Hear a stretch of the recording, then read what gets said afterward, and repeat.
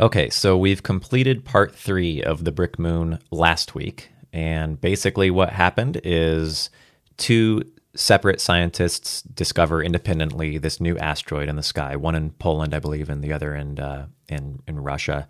One names it Phoebe, the other Io. So the author kind of refers to it as Phoebe Io sometimes from then on. Using their published data of its orbit, they kind of guess 77 locations of where they might be able to find it in the sky. Actually, I think it was like 66 or something. I swear that the author made a mistake because at one point he says a 60 number and then another point a 77 number. I looked back and I did not make a mistake. I read it correct. So anyway, they keep looking, but they don't find it. But then eventually they do. And as it turns out, when they look at it through a telescope, they find that there's little black spots on it, and they find out that these are actually people. Orcutt and Brannon and their families, 37 people in all, are living on this brick moon. They notice they're jumping up and down, and he notices right away realizes right away that this is Morse code. Basically, they ask him to show that he understands what they're doing, and thus begins a whole bunch of communication between them in Morse code. They're using black cloth on a snowy field on Earth to deliver Morse code messages to the people on the brick moon. And the brick moon people jump up and down, short jumps and long jumps, to communicate back to Earth.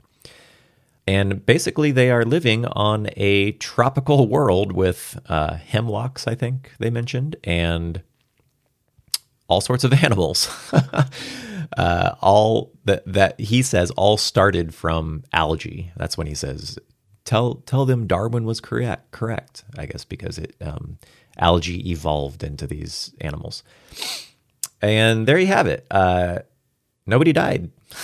In fact, 2 people had babies, and they've been living great for a whole year on this asteroid now.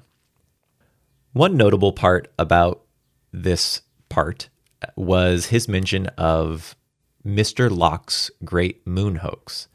I have actually read this moon hoax. I don't know where I heard about it, but you can go online and look up the Great Moon Hoax and read the full text. I think it was published in a newspaper over a period of weeks or something. Basically, this Mr. Locke guy, this author, published a hoax that he went, it's been a while, but I think he went down to the tip of Africa, southern tip of Africa, and with a giant telescope, some scientist was able to actually see people on the moon. If I'm not mistaken, these people had wings and flew around on the moon. You know, it actually might make a good series for this podcast. It might be something we do down the road. But that is a good read. Another thing I thought was really cool was his mention of the North Pole and the South Pole. I'll read the exact line. Your North Pole is an open ocean. It was black, which we think means water, from August 1st to September 29th. Your South Pole is an island bigger than New Holland. Your Antarctic continent is a great cluster of islands. So the North and South Pole, both of them were first reached in the 1900s, long after this story was written. I think in the 1800s they may have approached the continent of Antarctica. I don't know. I didn't look it up, but I know that the actual poles were both reached much later. So I think there's still a lot of exploring left to do. And so this is kind of his idea of what might be up there. He was right about the North Pole, although I don't think the ice shelf ever melts completely so that it would be black, right? I think it would always be white. So that's interesting. And the South Pole, he imagines, are a bunch of big islands, which they are not. Speaking of history, if you like history podcasts, this has some history in it, but mostly it's just fiction. I found an awesome podcast called the Explorers Podcast. It is by Matt Breen, and I completely binged all his episodes when I first stumbled upon it. I think I just searched history podcast or something. And he basically just picks an explorer and does a does a podcast. Sometimes there'll be one podcast. Sometimes it'll be a whole series. I think the Lewis and Clark podcast was a series of 7. Anyway, really good podcast. I highly recommend it if you want a more historical podcast to listen to. One other thing to note in this episode is that we learn that the brick moon landed in its orbit, not landed, but settled in its orbit 5,000 miles from the surface of Earth. I believe the intended target was 4,000. Let me just look real quick. Yes. In the first part, they calculated that it should be 4,000 miles away. So it was off by a bit. However, looking through it through a telescope, they mentioned that it looked as big as the largest moon of Jupiter. So that would be Ganymede, if I'm not mistaken. And I happened to take my telescope out the other day. Jupiter was at opposition, which means it was as big as it's going to get this year. So I took it out, and I've done this many times before, but it is breathtaking every time I do it. You could see bands. You could see the 4 largest moons, the Galilean moons. And you can, with my telescope, you can definitely see the disk of Jupiter. It doesn't look like a point of light, but the moons definitely just look like a point of light, some brighter than others. However, they're using a much bigger, I believe it was they're using a 15-inch equatorial telescope at this point, so considerably bigger than my 10-inch Dobsonian, so they probably have a higher power on that. You know what? Actually, I'm wondering, I don't know. They must have a really high power on this thing to be able to make out a disk from the moon of Jupiter. The size of the lens in this case is not really going to matter because the moons, Jupiter and the moons, they're very bright. You don't need a lot of light gathering ability. A big lens on a telescope will help you gather more light so you can see fainter objects.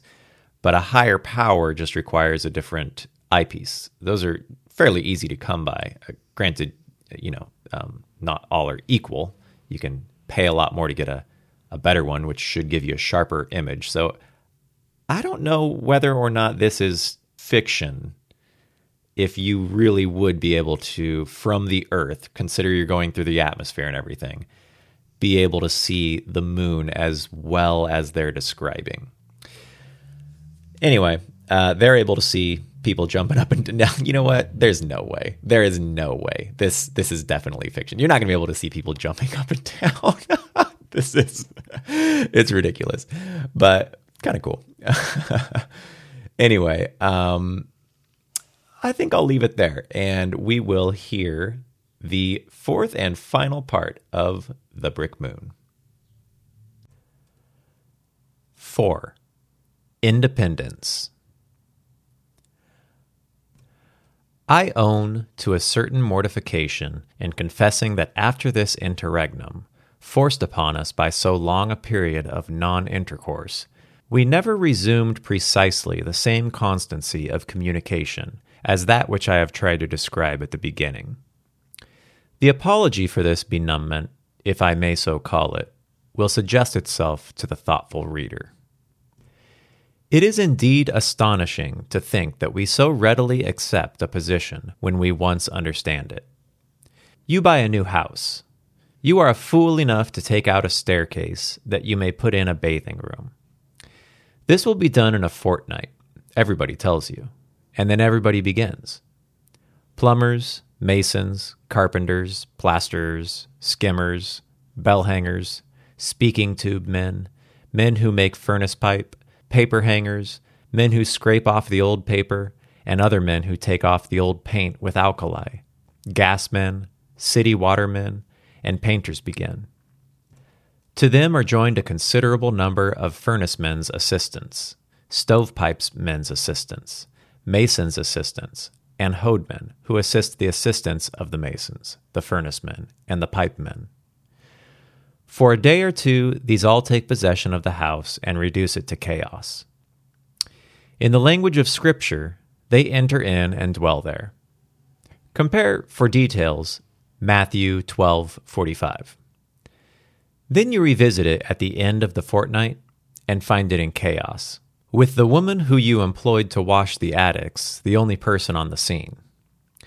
You ask her where the paper hanger is, and she says he can do nothing because the plaster is not dry. You ask why the plaster is not dry, and are told it is because the furnace man has not come.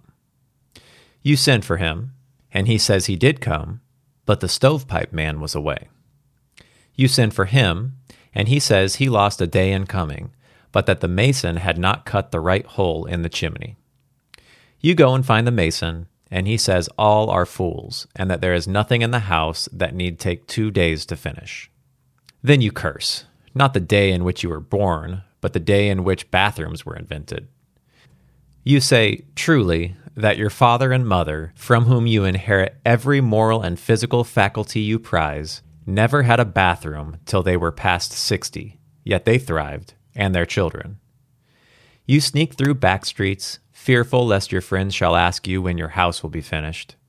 You are sunk in wretchedness, unable to even read your proofs accurately, far less able to attend the primary meetings of the party with which you vote, or to discharge any of the duties of a good citizen. Life is wholly embittered to you. Yet, 6 weeks after, you sit before a soft coal fire in your new house with the feeling that you have always lived there. You are not even grateful that you are there. You have forgotten the plumber's name, and if you met in the street that nice carpenter that drove things through, you would just nod to him and would not think of kissing him or embracing him. Thus completely have you accepted the situation. Let me confess that the same experience is that with which, at this writing, I regard the brick moon. It is there in ether. I cannot keep it. I cannot get it down. I cannot well go to it, though possibly that might be done, as you will see. They are all very happy there. Much happier, as far as I can see, than if they lived in 6th floors in Paris, in lodgings in London, or even in tenement houses in Phoenix Place, Boston. There are disadvantages attached to their position, but there are also advantages. And what most of all tends to our accepting the situation is that there is nothing that we can do about it, as Q says, but to keep up our correspondence with them and to express our sympathies. For them, their responsibilities are reduced in somewhat the same proportion as the gravitation which binds them down, I almost said to earth, which binds them down to brick, I mean. This decrease of responsibility must make them as light-hearted as the loss of gravitation makes them light-bodied. On which point I ask for a moment's attention. And as these sheets leave my hand, an illustration turns up which well serves me. It is the 23rd of October. Yesterday morning, all wakeful women in New England were sure there was someone under the bed. This is a certain sign of an earthquake. And when we read the evening newspapers, we were made sure that there had been an earthquake. What blessings the newspapers are, and how much information they give us. Well, they said it was not very severe here, but perhaps it was more severe elsewhere. Hopes really arising in the editorial mind that in some Caracas or Lisbon, all churches and all the cathedrals might have fallen. I did not hope for that, but I did have just the faintest feeling that if it should prove that the world had blown up into 6 or 8 pieces and they had gone off into separate orbits, life would be vastly easier for all of us, on whichever bit we happen to be. That thing has happened, they say, once. Whenever the big planet between Mars and Jupiter blew up into 100 or 2 or more asteroids, the people on each one only knew there had been an earthquake when and after they read their morning journals. And then, all that they knew at first was that telegraphic communication had ceased beyond, say, 200 miles. Gradually, people and dispatches came in who said that they had parted company with some of the other islands and continents. But, as I say, on each piece, the people not only weighed much less, but were much lighter-hearted, had less responsibility. Now, will you imagine the enthusiasm here at Miss Hale's school when it should be announced that geography, in future, would be confined to the study of the region east of the Mississippi and west of the Atlantic, the earth having parted at the seams so named? No more study of Italian, German, French, or Slavonic? The people speaking those languages being now in different orbits or other worlds. Imagine also the superior ease of the office work of the ABCFM and kindred societies, the duties of instruction and civilizing, of evangelizing in general, being reduced within so much narrower bounds. For you and me also, who cannot decide what Mr. Gladstone ought to do with the land tenure in Ireland, and who distress ourselves so much about it in conversation, what a satisfaction to know that Great Britain is flung off with one rate of movement, Ireland with another, and the Isle of Man with another, into space, with no more chance of meeting again than there is that you shall have the same hand at whist tonight that you had last night. Even Victoria would sleep easier, and I am sure Mr. Gladstone would. Thus, I say, were Orcutt's and Brannan's responsibilities so diminished that after the first, I began to see that their contracted position had its decided compensating ameliorations. In these views, I need not say the women of our little circle never shared. After we got the new telegraph arrangement in good running order, I observed that Polly and Annie Halliburton had many private conversations, and the secret came out one morning when, rising early in the cabins, we men found they had deserted us. And then, going in search of them, found them running the signal boards in and out as rapidly as they could to tell Mrs. Brannan and the bride, Alice Orcutt, that flounces were worn an inch and a half deeper, and that people trimmed now with harmonizing colors and not with contrasts. I did not say that I believed they wore fig leaves in BM, but that was my private impression.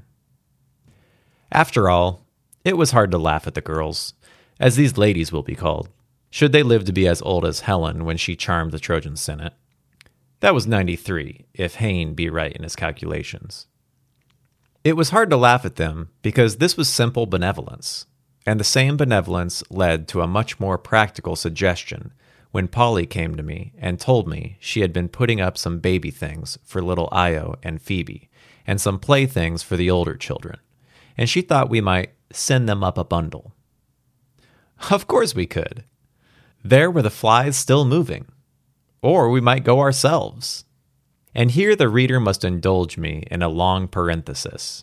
I beg him to bear me witness that I never made one before. This parenthesis is on the tense that I am obliged to use in sending to the press these minutes.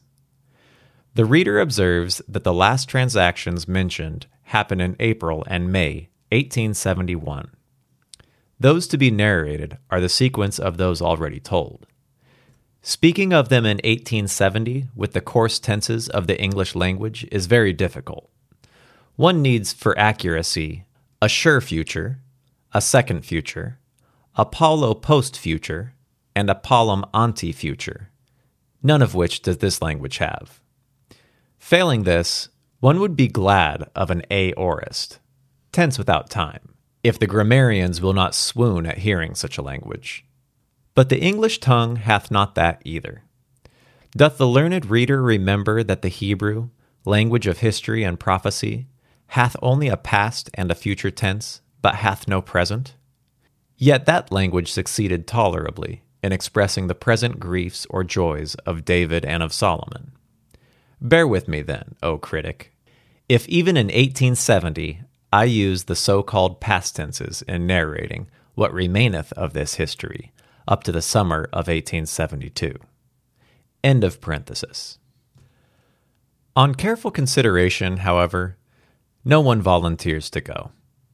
To go, if you observe, would require that man envelop himself thickly in asbestos, or some similar non-conducting substance, leap boldly on the rapid flies, and so be shot through the Earth's atmosphere in 2 seconds and a fraction, carrying with him all the time in a non-conducting receiver the condensed air he needed, and landing quietly on BM by a precalculated orbit.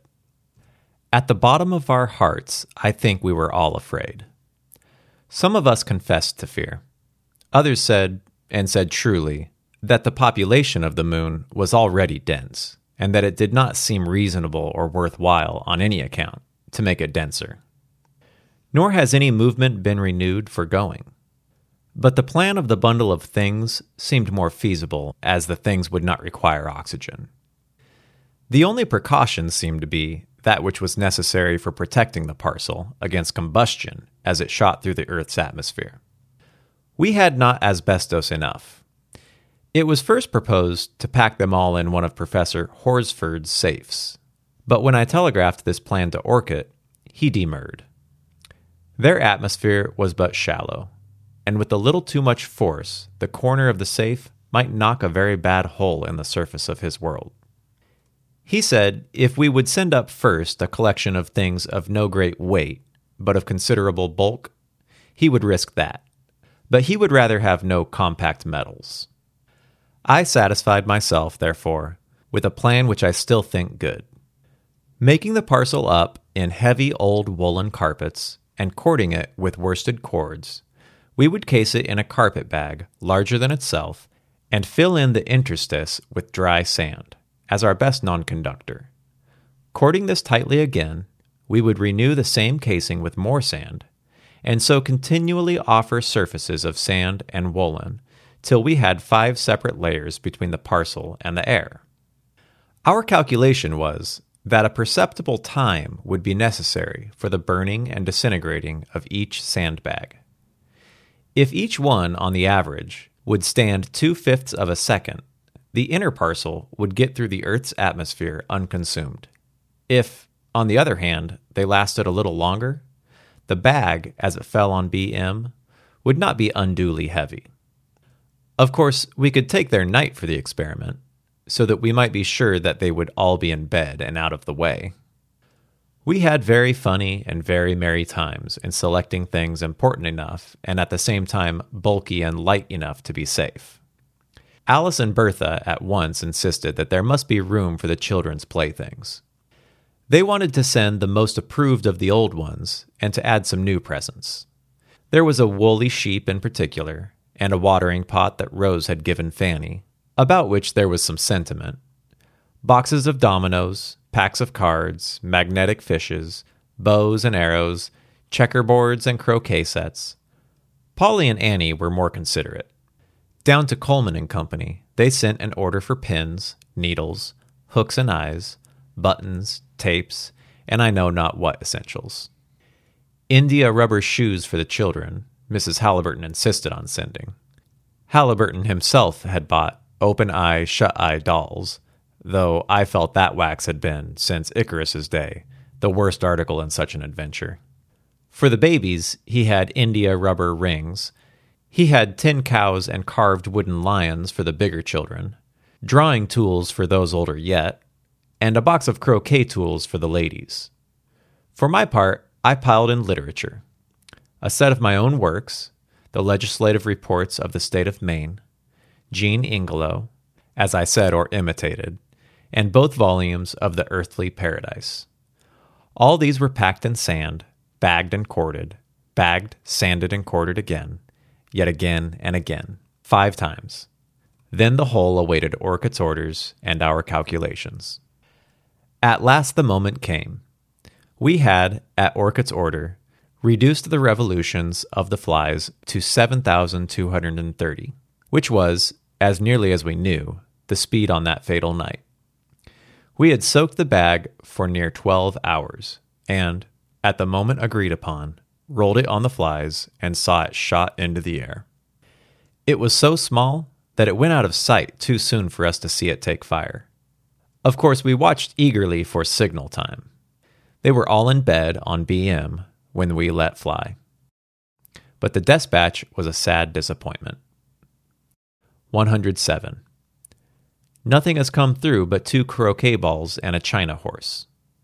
But we shall send the boys hunting in the bushes, and we may find more. 108. 2 harpers and an Atlantic badly singed, but we can read all but the parts which were most dry. 109. We see many small articles revolving around us, which may perhaps fall in. They never did fall in, however. The truth was that all the bags had burned through. The sand, I suppose, went to its place, wherever that was. And all the other things in our little bundle became little asteroids or aerolites in orbits of their own, except a well-disposed score or two, which preserved far enough to get within the attraction of the brick moon and to take to revolving there, not having hit quite square as the croquet balls did. They had 5 volumes of the Congressional Globe, whirling round like bats within 500 feet of their heads. Another body, which I'm afraid was the Ingram Papers, flew a little higher, not quite so heavy.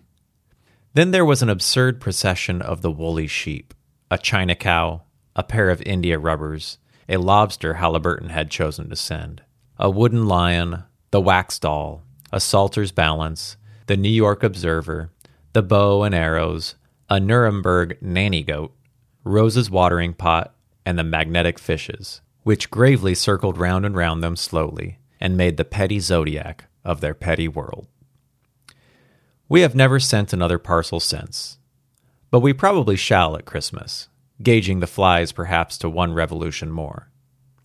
The truth is that although we have never stated to each other in words our difference of opinion or feeling, there is a difference of habit of thought in our little circle as to the position which the BM holds. Somewhat similar is the difference of habit of thought in which different statesmen of England regard their colonies. Is BM a part of our world, or is it not? Should its inhabitants be encouraged to maintain their connections with us, or is it better for them to accept the situation and gradually wean themselves from us and our affairs? It would be idle to determine this question in the abstract. It is perhaps idle to decide any question of casuistry in the abstract. But in practice, there are constantly arising questions which really require some decision of this abstract problem for their solution. For instance, when that terrible breach occurred in the Sandemanian church, which parted it into the old school and new school parties, Halliburton thought it very important that Brannan and Orcutt and the church in BM, under Brannan's ministry, should give in their adhesion to our side. Their church would count 1 more in our registry, and the weight of its influence would not be lost. He therefore spent 8 or 9 days in telegraphing, from the early proofs, a copy of the address of the Chautauqua Synod to Brannan, and asked Brannan if he were not willing to have his name signed to it when it was printed. And the only thing which Halliburton takes sorely in the whole experience of the Brick Moon, from the beginning, is that neither Orcutt nor Brannan has ever sent 1 word of acknowledgement of the despatch. Once, when Halliburton was very low-spirited, I heard him even say that he believed they had never read a word of it, and that he thought he and Rob Shea had had their labor for their pains in running the signals out and in. Then he felt quite sure that they would have to establish a civil government there. So he made up an excellent collection of books: Delhomme on the British Constitution, Montesquieu on laws, Story, Kent, John Adams, and all the authorities here, with 10 copies of his own address delivered before the Young Men's Mutual Improvement Society of Podunk, on the abnormal truths of social order. He telegraphed to know what night he should send them, and Orcutt replied, 129. Go to thunder with your old law books. We have not had a primary meeting nor a justice court since we have been here, and D.V. we never will have. Halliburton says this is as bad as the state of things in Kansas, when, because Frank Pierce would not give them any judges or laws to their mind, they lived a year or so without any. Orcutt added in his next despatch, 130. Have not you any new novels? Send up Scribe, and the Arabian Nights, and Robinson Crusoe, and the 3 Guardsmen, and Mrs. Whitney's books. We have Thackeray and Miss Austen. When he read this, Halliburton felt as if they were not only light-footed, but light-headed, and he consulted me quite seriously as to the telegraphing to them Pycroft's course of reading. I coaxed him out of that, and he satisfied himself with a serious expostulation with George as to the way in which their young folks would grow up. George replied by telegraphing Brannan's last sermon, 1 Thessalonians 4:2. The sermon had 4 heads, must have occupied an hour and a half in delivery, and took 5 nights to telegraph. I had another engagement, so that Halliburton had to sit it all out with his eye to Schuabel, and he has never entered on that line of discussion again. It was as well, perhaps, that he got enough of it. The women have never had any misunderstandings. When we had received 200 or 300 dispatches from BM, Annie Halliburton came to me and said, in that pretty way of hers, that she thought they had a right to their turn again. She said this lore about Albert Nyanza and the North Pole was all very well, but for her part, she wanted to know how they lived, what they did, and what they talked about, whether they took summer journeys, and how and what was the form of society where 37 people lived in such close quarters. This about the form of society was merely wool pulled over my eyes.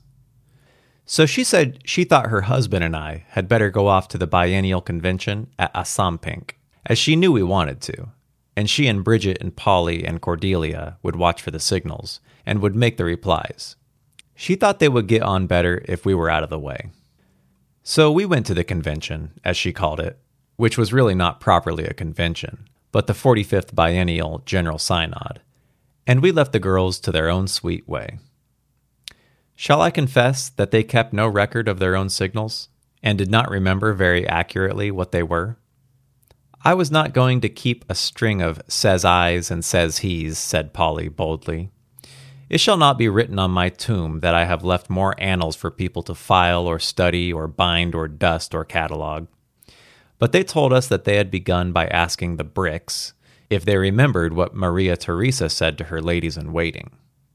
Quicker than any signal had ever been answered, George Orcutt's party replied from the moon, "We hear, and we obey." Then the womenkind had it all to themselves. The brick women explained at once to our girls that they had sent their men round to the other side to cut ice, and that they were manning the telescope and running the signals for themselves, and that they could have a nice talk without any bother about law books or the magnetic pole. As I say, I do not know what questions Polly and Annie put, but to give them their due, they had put on paper a coherent record of the results arrived at in the answers, though what were the numbers of the dispatches, or in what order they came, I do not know. For the session of the synod kept us at Assumpink for 2 or 3 weeks.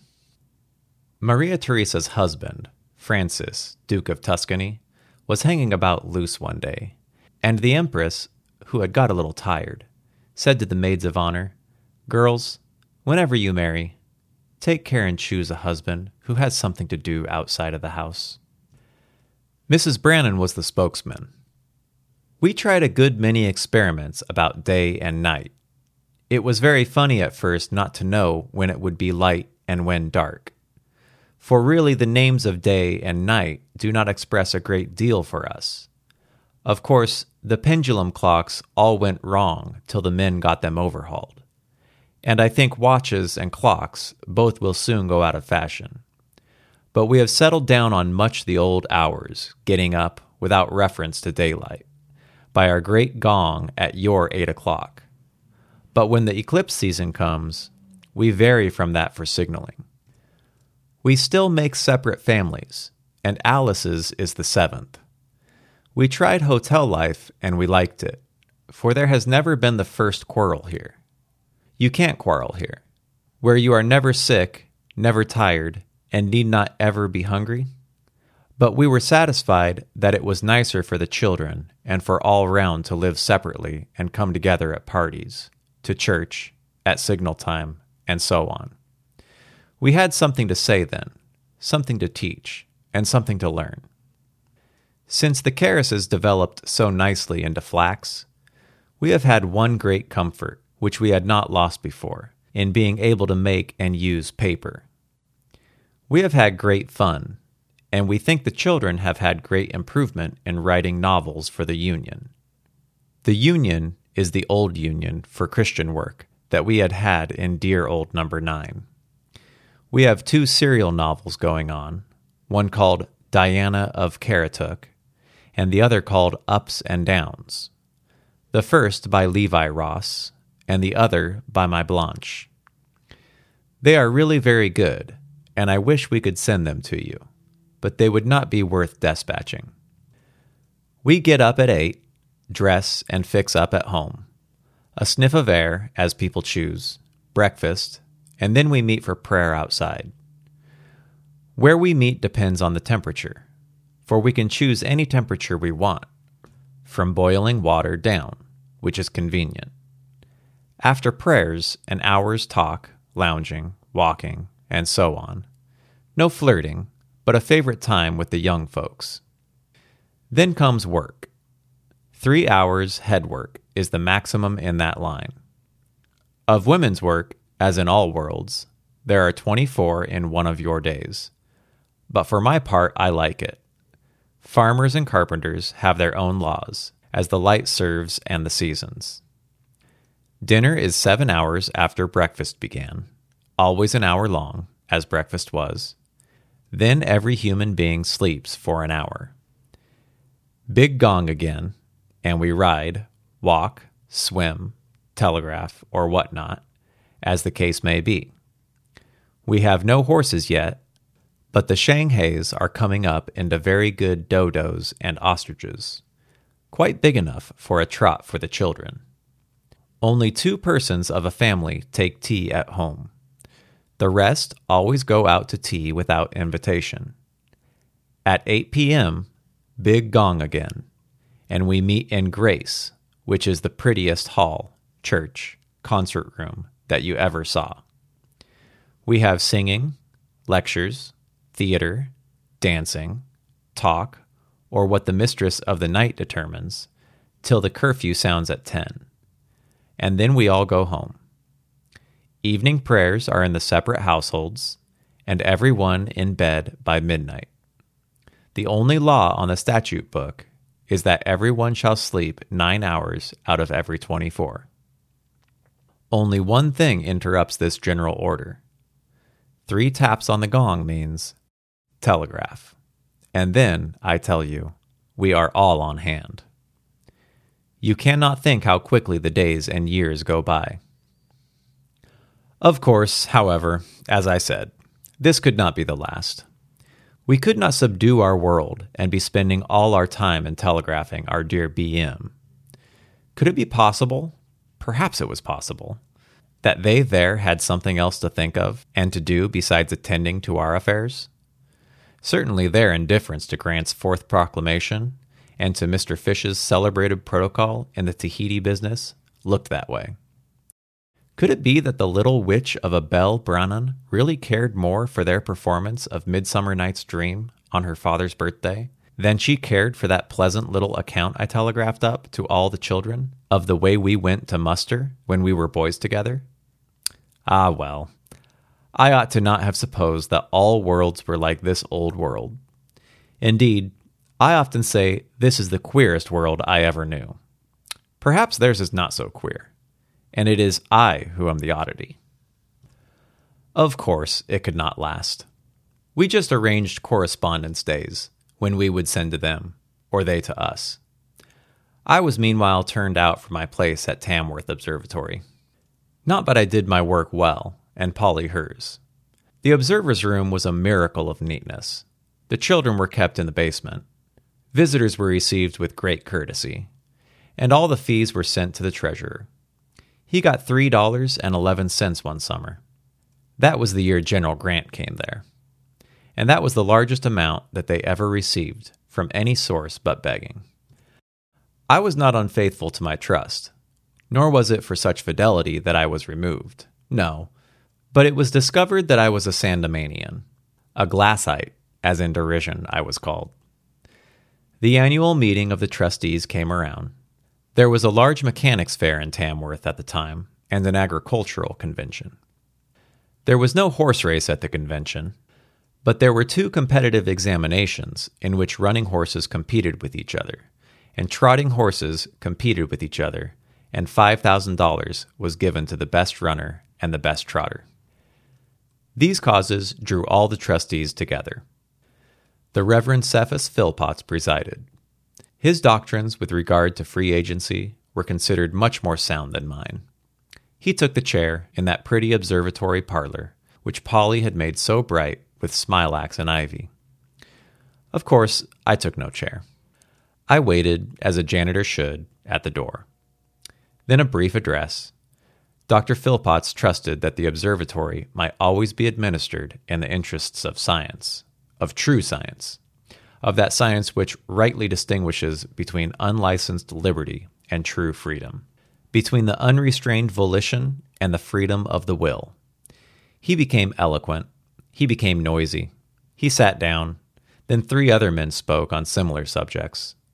Then the executive committee, which had appointed me, was dismissed with thanks.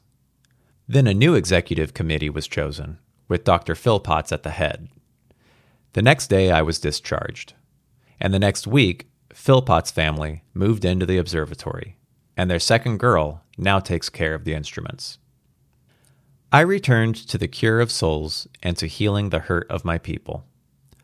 On observation days, somebody runs down to number 9, and by means of Schubel, communicates with BM.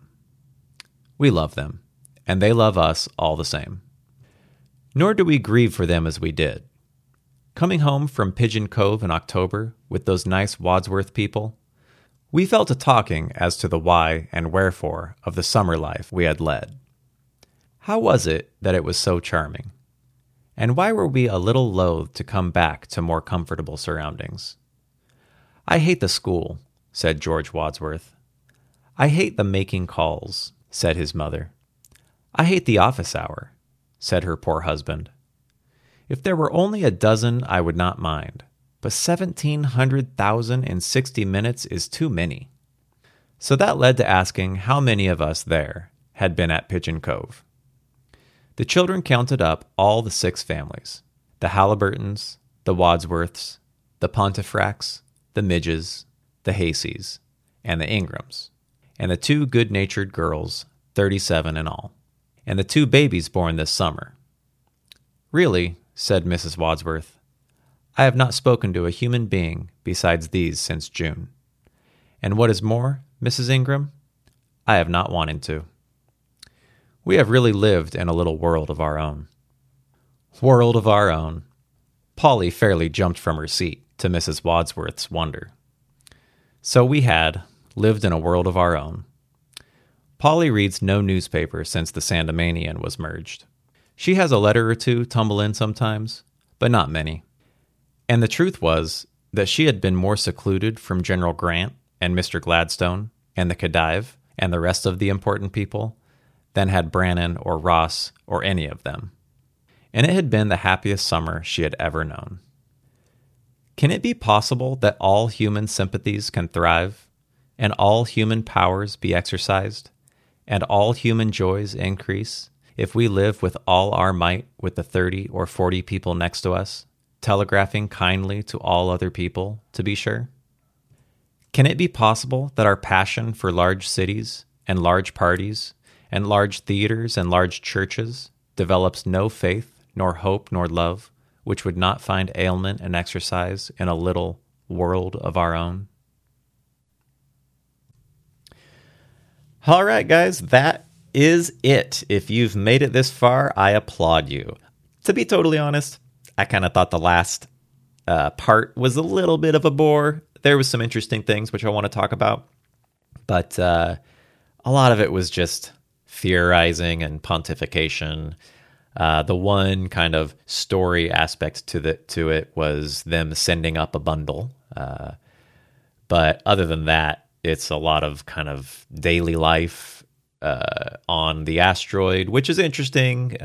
Just, not my favorite episode. On the whole, I really, really liked this story.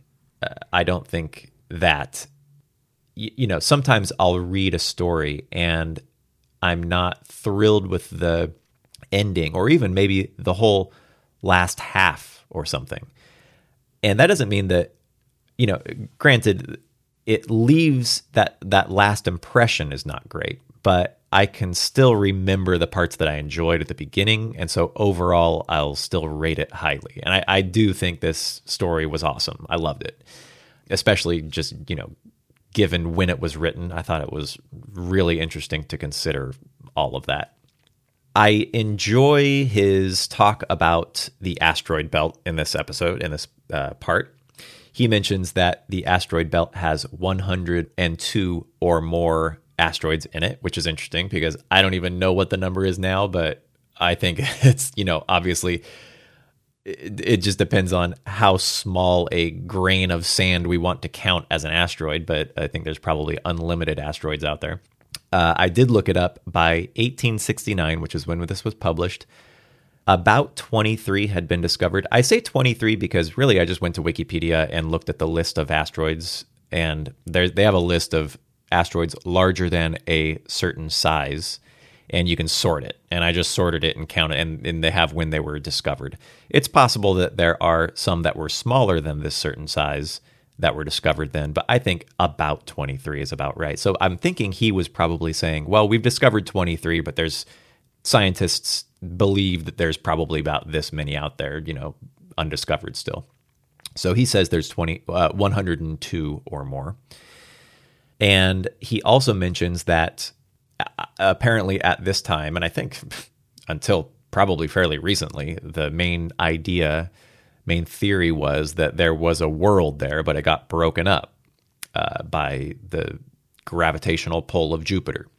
And just to kind of get the latest theory on this, it sounds more like what scientists think nowadays is that this actually happened very early on in the creation of the solar system, that there were protoplanets at this orbit. But so basically planets before you could actually call them planets. Maybe that means that they're still not, congealed into a planet or something.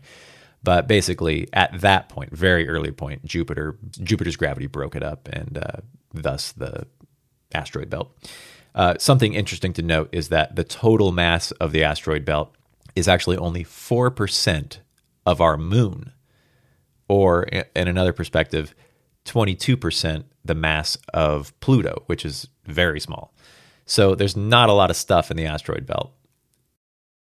Another interesting thing he mentions, I had to reread it just to make sure I was reading it correctly. He mentions dodos. The dodo, a bird from Madagascar. From what I read, basically they were discovered late 1500s, and the last one to be seen was 1662. So after only 62 years or so of discovery by, I think, Europeans, they became extinct. And these were big birds, apparently, over 3 feet tall. So not quite like ostriches, but pretty big. And he says that they had dodos and ostriches, and that the children could ride them around on the moon. I find it strange that he would choose a dodo. I mean, obviously he wanted a bird that was large enough to ride, so he could say that the children were riding them. And I mean, he had the ostrich. He could have stopped there, but no, he mentions the dodo too, an extinct bird. Maybe he was, he had already mentioned Darwin, so maybe he chose a dodo specifically because it went extinct. And from this algae that they have on this moon, that has already created trees and other animals, he wanted to show that like a dodo got recreated. I don't know. It's actually kind of cool if you think about it. So there we have it. That's the Brick Moon, the first published story about a natural satellite, apparently. Pretty cool. I really enjoyed it. I hope you did too. I really would like to hear what you guys think of the story on Twitter. Tweet me at WetJosh, WETJOSH. Even if it's just, I liked it. I would love to hear it, or I didn't like it. To be honest, I am a destroyer of stories. I actually don't like a lot of stories that I read, and I'm pretty overcritical of books and stories that I read. And if I don't like something, I'm going to say it. Or maybe you won't hear me say it because it won't turn into a podcast. I don't know. But I actually really liked this one, even though I think it kind of petered out toward the end. So let me know what you think. And I've already got another story picked out for next week, and it is going to be much shorter. I think it's going to be a 1 episode, but we'll see. See you then.